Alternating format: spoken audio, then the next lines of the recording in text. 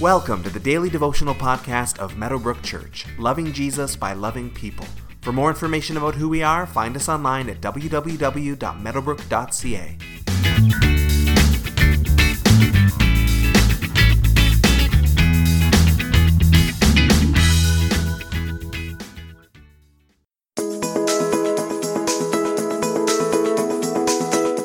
If a child were to make their bed, but then turn around and punch their sister, you'd have a hard time praising them for the bed making. Punching their sister is a much worse act than any good that the bed making might have been. Sometimes it's easier to focus on the little good things that we're doing and ignore the bigger things that we're forgetting or ignoring or disobeying on. Jesus would feel that the Pharisees are doing this. They're patting themselves on the back for the little good things that they're doing, and should be doing, to be sure, but missing out on the deeper and bigger things. Last week, we began walking through the 7 woes, a passage where Jesus cries out against the Pharisees for the judgment that is coming upon them because of their actions, and where we see the clearest picture of what's wrong with the Pharisees in heaven's eyes. Matthew chapter 23, verses 23 through 28 continues. Woe to you, teachers of the law and Pharisees, you hypocrites!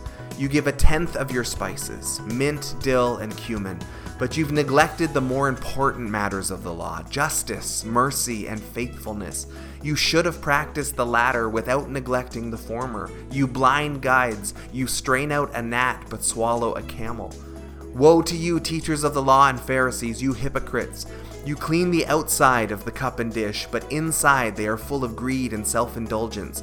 Blind Pharisee, first clean the inside of the cup and dish, and then the outside also will be clean. Woe to you, teachers of the law and Pharisees, you hypocrites!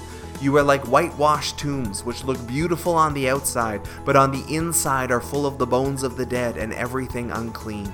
In the same way, on the outside you appear to people as righteous, but on the inside you are full of hypocrisy and wickedness. So tithing was called for in the law. 10% of everything you had belonged to the Lord. It was to be brought to the temple. The Pharisees were so devoted to this scripture that they even tithed on their spices. Now imagine the dedication required to carefully measure out 10% of everything that's on your spice rack.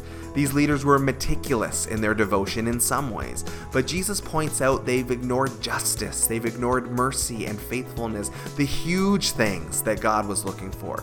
Tithing is relatively easy, maybe, compared to walking out a lifestyle of mercy, and they were doing the one while ignoring the other. And Jesus says here, you should be practicing tithing meticulously. That's not the problem, but you should be doing that without losing your pursuit of the bigger things. You strain out a gnat but swallow a camel, he says. Gnats were the smallest unclean animal that devout Jews were not allowed to eat according to God's law. It wasn't kosher. And so Jewish people would strain their water and strain their food with cloth to make sure that no tiny gnats got into it that they might consume.